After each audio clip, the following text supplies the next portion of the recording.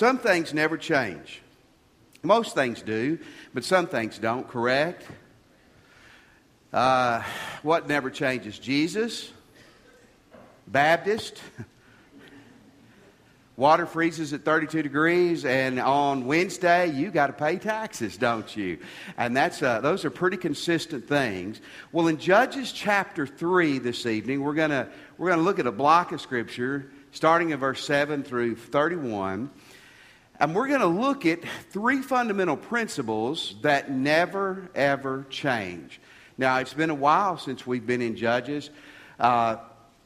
Just a quick review. The Israelites are trying with great difficulty to conquer the land of Canaan, the promised land, and the whole book is kind of it's their story of success and failure, success, back and forth. And we're going to see tonight the introduction of the first three judges. Now, a judge to them was not completely what it would be to you and me. We think of a judge as a person in a black robe who has a gavel.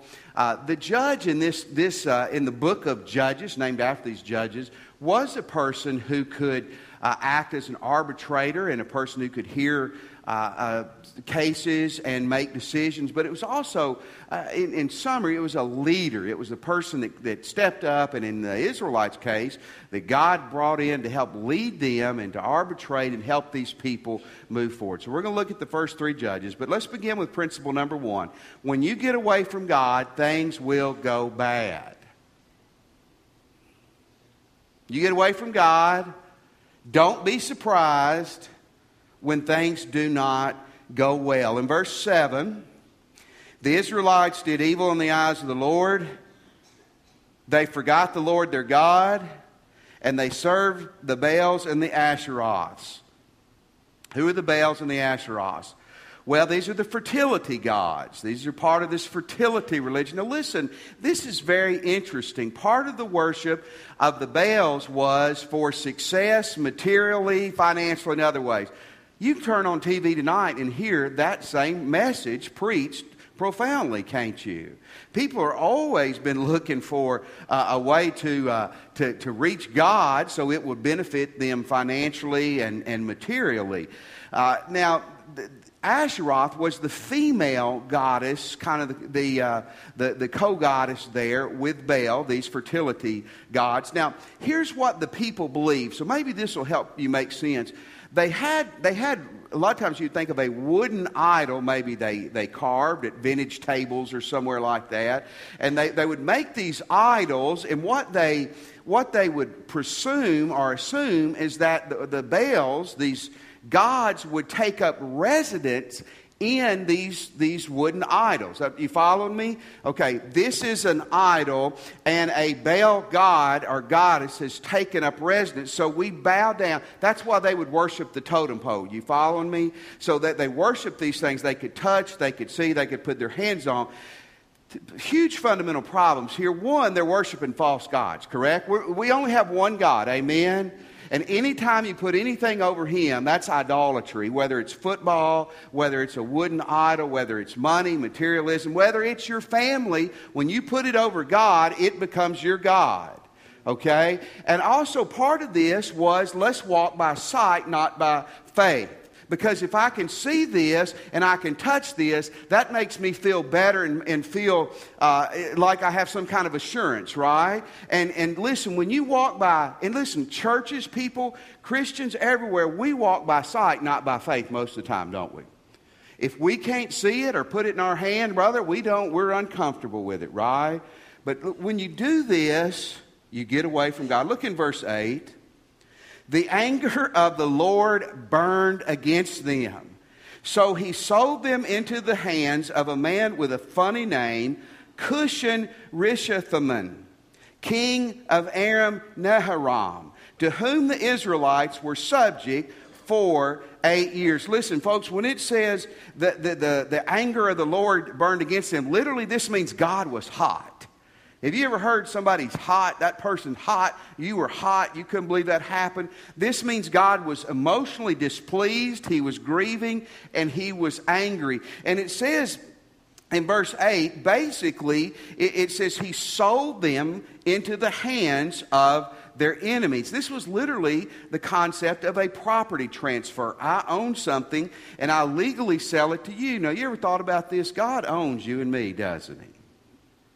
We belong to God. We're not just merely a piece of property, neither were the Jewish people, but God owns us, and when we misbehave, God has the right to do with us anything that he desires to do. He turned them over to their enemies. This group was probably a group that was in the Mesopotamia area where the Tigris and the Euphrates River came together. Here's our thoughts this evening for you and me. This hadn't changed. When you get away from God, you pay. You get away from God, you pay. Whether it's crazy idolatry and worshiping a wooden altar, or again, it's worshiping money, it's worshiping popularity, it's putting your family above Jesus. It doesn't matter what it is. When you get away from God, things are going to go bad. Repeat that with me. Get away from God. They will. They absolutely will. It's a law of God, a spiritual law. Now, here's the scary thing. God oftentimes would sell the Israelites or put the Israelites into the hands of their enemies as a country, correct? I'm not claiming to be a prophet, but let me tell you, don't you think that America couldn't fall under that same curse? You think because we're America that God wouldn't get enough and finally say, okay, these people are evil, but you know what? These evil people will straighten you out and turn you back to me. That's scary, isn't it? But buddy, it's all through the Old Testament. Let me give you the second part of this. Once again, when you get away from God, things will go bad. Didn't that sound like the main point of this point? It does, because look in verse 12 and 13. It says, once again, they had peace for 40 years. We're going to talk about that in a moment. But once again, the Israelites did evil in the eyes of the Lord because they did this evil. The Lord gave Eglon, king of Moab, power over Israel. Getting the Ammonites and the Amalekites to join him, Eglon came and attacked Israel and took possession of the city of Palms. Wow, Ammonites are cousin to the Moabites. You go back even to Genesis. The Amalekites were linked to Edom, to Esau. The Amalekites and the Jewish people had a bad history, if you know much about that. The city of Palms is Jericho. We have a picture of Jericho, and it's a beautiful city. When Cindy and I were blessed to be in Israel a few years ago, we drove past Jericho, and you could see it was a beautiful city, the city of palms, because of its palm trees. And it says that Eglon came in there and basically set up a summer palace there, a summer headquarters. Now, look in verse 14. The Israelites were subject to Eglon, king of Moab, for 18 years. They failed to connect the dots, didn't they? If I do A and I do B, C is always going to happen. 2 plus 2 is always going to equal what? I don't care if it's new math, it's common core, it's uncommon core, it's old math. 2 plus 2 is always going to equal 4, correct? Okay? Here's something the Jewish people just didn't get. When you get away from God, you are going to be sorry eventually. Every time. Every time. Well, God's going to give me some grace because God understands I'm just upset. I'm just emotional right now. Or I'm making a bad choice. Listen, a bad decision made with good intentions is still a bad decision. Do you get that? Sin is always going to reap havoc on your church, your family, or your life. Every time. Every time. Surely God will give me a pass this time. He didn't give them a pass, did he? They got away from God, wham, he knocked them down. They came back to God. 40 years later, what do? They get away from God, he knocks them down. Point number one, this is never going to change until Jesus comes back. When Jesus comes back, it'll all be different. You get away from God, you pay. Okay? That's you, that's your family, your church, whoever. Here's the second unchanging thought. Now, we're going to start this with a question. What do we do when we find ourselves away from God? Okay, you maybe tonight you're going, you know what? I have been a spiritual buffoon, and I'm in a hole. Or in the future, you'll find yourself in that spot to some degree or the other. Churches find themselves in that spot. What do we do when we find ourselves in a hole? Verse 9, it says, "But when they cried out to the Lord, He raised up for them a deliverer, Othniel, son of Kenaz, Caleb's younger brother, who saved them." Here's what you do when you find yourself away from God. These things never change. Number one, cry out to God. In verse 9, when it says they cried out to God, that's a great Hebrew principle. It means a distress call. It was a 911 call to God. It was a sincere, passionate, earnest plea. God, come to my mess and help me. Isn't it great to know that even when we mess up terribly and we're in the midst of our sin, swallowed by our enemies, that if we cry out to God, He will hear us? Isn't that great? Use it. That principle is never going to change. Cry out to God. Number two, repent. Repent. That means turn from it. Part of the concept here, when they cried out to God, they were willing to change. I want to ask you this evening, are you willing to change? You know, you've heard this before, but it's so good. When you find yourself in a hole, what should you do? Stop digging. When you find yourself in a rut, get out of it. That's repentance. It's confessing that you've done wrong, and it's turning from it. It's stopping it. You are going to sin. I am going to sin. Part of the maturity is cutting down on the severity of those things, but we're going to. What do? We cry out to God, and we repent. Let me give you the third part of this. Repeat this process as needed. Verse 15, again, the Israelites cried out to the Lord. They sent up a 911 call out to the Lord, and He gave them a deliverer who we're going to see in just a moment. You know, one of the things that amazes me about God is that He's not just the God of the second chance. He's the God of the 152nd chance, isn't He? And how God can be so patient with us. Many of us have been Christians for years, and we still struggle to read our Bibles like we should, to pray like we should, to witness like we should. Our attitudes still go up and down. But every time when we sincerely go to God, He forgives us, He cleanses us, and He gives us another chance. Isn't that awesome? Basically, what I want to tell you tonight, this is a process for the rest of your life, is to cry out to God and repent. I read this week, and I think to some degree this is true, the Christian life really is a life of repentance. It's a daily life of repentance. And keep that before you. That's never going to change until you go to heaven or until Jesus comes back. Here's number 3, big point this evening. God uses human leadership. God uses human leadership. Folks, I don't know why I didn't write the Bible. Actually, I had no say. I was not even consulted. Doesn't that kind of hurt your feelings? Committees are never mentioned in the Bible. Committees aren't evil. Committees aren't meant to give primary leadership to a family or to a church or to a city. Teams are wonderful things to work together to develop concepts. But God, for whatever reason, has used leadership. That doesn't always mean it's solo leadership, but He's used leadership.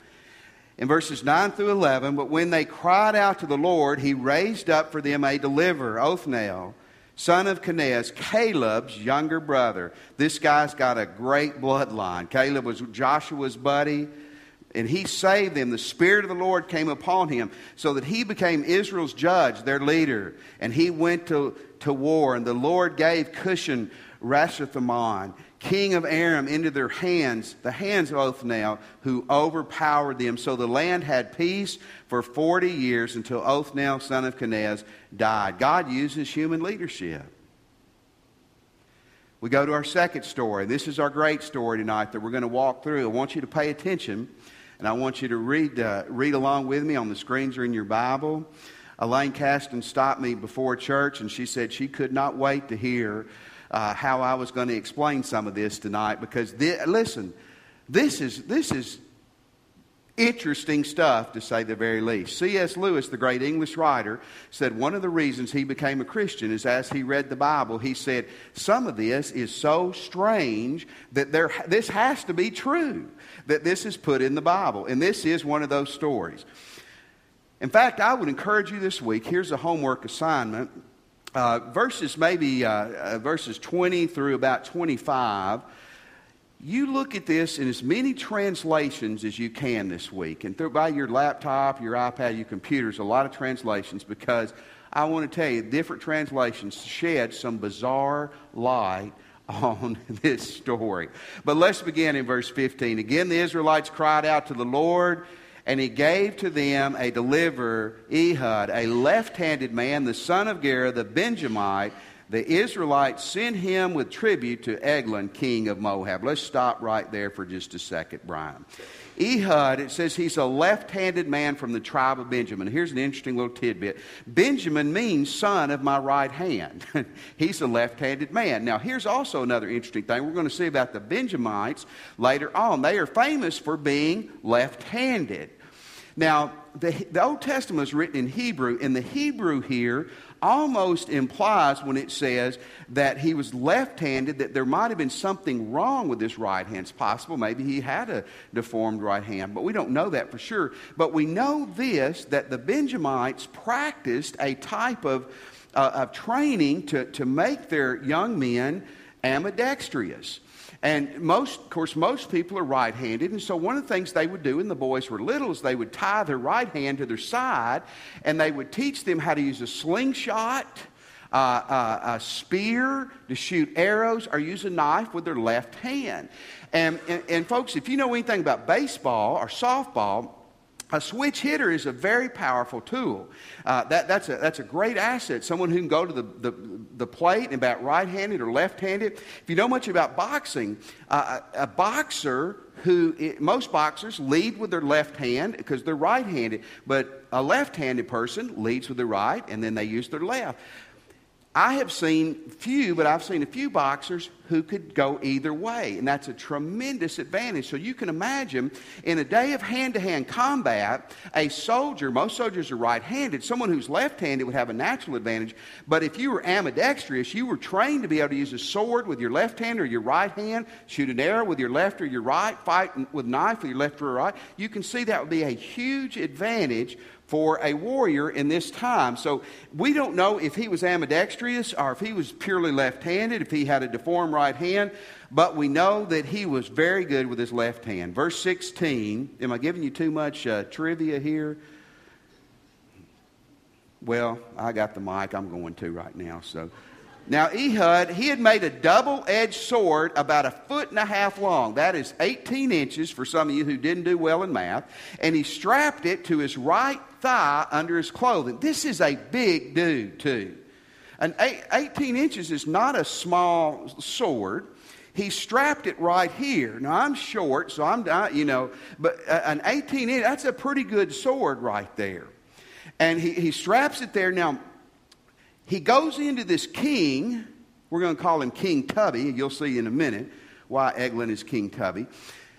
He goes in, and the bodyguards and the soldiers naturally would have noticed if he had a sword on, right? They would have made him remove his sword. Even if they frisk him, they're not, unless they're weird, they weren't going to frisk him right here to check for a weapon probably at this time. Should have, but they did not. So he straps this 18-inch sword to his right thigh. So he passes by the guards. Verse 17 through 20, he presented the tribute to Eglon, king of Moab, who was a very fat man. Wow, Eglon, the rest of his eternity in hell, he is known as a very fat man. Isn't that terrible? Wow. After Ehud had, I thought that's funny. Y'all didn't laugh very much, but I mean really, the Bible puts, he's a very fat dude. Wow. After Ehud had presented the tribute, he sent on their way the men who had carried it. At the idols near Gilgal, he came himself, turned back and said, I have a secret message for you, O king. The king said, quiet, and all his attendants left him. Ehud then approached him while he was sitting alone in the upper room of his summer palace and said, I have a message from God, as the king arose. Let me tell you another little interesting thing here. In 1933, a British archaeologist named John Garsting found Eglin's palace in Jericho. Is that not neat? And they were able to date this palace to the time of Eglin. They were able to tell that it was like a summer home, basically, for a rich king. And what it was is Eglin would come there in the summer and rough up the Israelites and take their money. But they literally found this place, and I think that's neat. So in verse 21, Ehud reached with his left hand, drew the sword from his right thigh, as the king stood, and he's a pretty strong dude, he plunges it into the king's belly. Verse 22, even the handle sank in after the blade, which came out his back. Ehud did not pull this sword out, and the fat closed over it. Again, I think I know what C.S. Lewis is talking about here. Now, are you getting a visual here of all this? The fat closing over the sword. And Ehud went out the porch. He shut the doors of the upper room behind him, and he locked them. Now, I'm just going to give you a couple of little trivia thoughts here. That's why I'm telling you, verse 20 through 25, read in as many translations as you can this week, you'll get a different feel. We're going to see in a minute, his attendants don't come because they think the king's in the bathroom. So they won't leave him alone. You leave the king alone in the bathroom, okay? Some translations say when they stuck the sword in, he released his bowels. His bowels released. The New Living Translation is the only translation that says this. It's possible this is true, but we don't know, that he actually escaped through the sewer system. Like the movie in the Shawshank Redemption when that guy escaped through the sewage system. Now, again, that's only one translation that does, but somehow he was able to get out without being caught. He was sharp enough to be able to lock the doors from the outside where the other people would have to use a key to get in them. So Tubby's laying there dead with a sword disappeared in his fat. And we'll just read a few more verses here. After he'd gone, the servants came and found the doors of the upper room locked. They said he must be relieving himself in the inner room of the house. You can't make this up, can you? Leave the king alone in the bathroom. They waited to the point of embarrassment when they opened the doors of the room. They took a key and unlocked them. They saw their tubby lord fallen to the floor. It's interesting. Eglin literally means calf, and he was the fatted calf, wasn't he? For sure. I'm not going to read the rest of this right now, but basically what happens through verse 30 is because the king's dead, Ehud rallies the people of Israel, and they fight the bad people. They run them out of their country, and they have peace for many, many, many more years. Now, let's talk real quick about some of this. Assassination. Assassinating a king. Sometimes when you read Scripture, you have to understand some of it is descriptive and some of it is prescriptive. Descriptive means it's telling you what happened. It's describing. It's not saying you should do that. David and Bathsheba would be what? Descriptive. It is not telling you to go on your roof tonight and look for a woman bathing. It's not telling you to do that. It's describing what happened. Prescriptive means it is prescribing for you to do this. Would assassination of a king ever be appropriate? You know, in World War II, a great Christian leader named Dietrich Bonhoeffer, who wrote a tremendous book called The Cost of Discipleship, was actually imprisoned and then executed by Hitler. And part of the reason was he was a Christian minister. Part of the reason he was in on an assassination plot. I don't know. I think you better really have a word from God. And if you're dealing with an Eglin or a Hitler, maybe, and you know those things are going on, this could be prescriptive. But probably it's a lot more descriptive than it is prescriptive. But let me tell you, here's the thing you need to know. God uses people. He uses human leadership. I don't know why God had to do that, but that's the way God chose to work. So let me give you a couple of thoughts on this. Number one, lead well when you should lead. When you're supposed to be leading, lead well. Dads, lead your families well. Moms and dads, lead your families well. When it's your turn or your spot to lead, lead well. God uses human leadership. God uses human leadership. Number two, follow well at other times. This is tougher. I love what I read years ago. Someone said, he who is not willing to follow is not fit to lead. Amen. You want to be a great leader, be a great follower first. Pray for, love, encourage. Sometimes you may need to set up an appointment or write a leader and encourage them to make a change or do something differently. But follow well.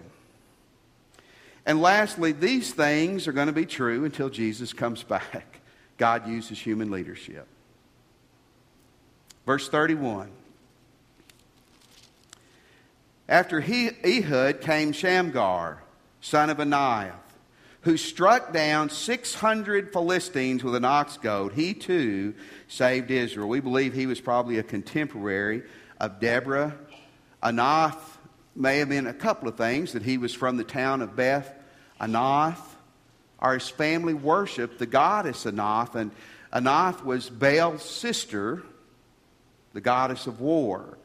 It says he killed 600 Philistines. Now, how many of you know who the Philistines are? Goliath was what? He was not a Monroeite. He was not a West Monroe rebel. He was a Philistine. And this is the first attack that comes, because this is inside of their country that comes inside. It says he killed. How many people does it say he killed? 600. Okay, this is a kind of a modern version of an ox goad. Dr. Mark Murphy, Mark, raise your hand. Mark let me borrow this. They use this when they're showing animals. It's kind of a modern version of what Shamgar would have used. Mark said that they use this, they'll scratch the belly of the cow. Isn't that nice? Cindy, I'm going to get you one of these. You can reach over and scratch my tummy from your recliner at night like that. That'd be good. If you do that and then ask me to do something, I probably do. Get me something to drink. Okay, honey. What she'd do, she'd catch me right here. So you can control an animal with this. Now, another modern version of this is the cattle prodder. How many of you know what a cattle prodder is? Cattle prodder is electric, and it will make them jump too. Probably the ox goad that they were using would have been a good bit bigger than this. Some say it was 8 to 10 foot, but it like Mark's, it had probably a metal hook on both ends that you could control and push the ox with. Especially an ox that had a harness on it, you could reach out there with that hook and you could control it. This dude is a bad dude. 600 Philistines with an ox goad. How many of you want to face that guy in the WF? I mean, that is a tough dude. Now, scholars say they don't know, how did this unfold? Was it 600 people over 5 years? Was it 600 people in one battle? Was it possible that they were in some kind of a mountain pass area, and then to get through here, they were coming one or two at a time, and he was whack, whack, whack, whack? I don't know, but all I know is I believe the Bible, and I believe Shamgar was a tough dude filled with the Holy Spirit. And what's cool about him is he probably wasn't a Jewish guy. That God used a non-Jewish leader to come in and save the Israelites. Isn't that cool? See, God uses leaders. You may not like that, but my suggestion would be get over it. I don't really like that when you get away from God, He knocks your head off. But you know what? I need to get over that. Here's the cool thing about the leaders. God used a leader from a great family. The first leader was a brother of Caleb. The second leader, the only thing he had in his advantage is he was left-handed. And the third thing, the only thing he had in his advantage is he had a big stick. He was the walking tall of early Israel. How many of you remember Buford Pusser? This was the walking tall. So in other words, listen, no matter who you are, if you get filled with the Holy Spirit and you follow God, God can use you. Isn't that neat? Let me just say this one more time. Principles, you can do one or two things with principles. You can surrender to them and say, it's the way it is, I'm going to follow it, or you can fight it and knock your head against the principle the rest of your life. I want to challenge you tonight to surrender to them. You get away, you're going to pay. Go back to God, He's waiting on you. Lead well when it's your time to lead. Follow well. God uses human leadership. Let's surrender to Jesus and to His principles. So this evening, if you're not a Christian, when we stand tonight, come and give your life to Jesus. You want to join the church tonight? We would love for you to. We have in the whole month of April, you can join for free. And if you're a Christian this evening, you look at those three things we've talked about tonight. Where are you knocking your head against the wall? Will you repent? Will you surrender to God and His principles? Let's stand. And as we sing, you come tonight. We'll be waiting on you.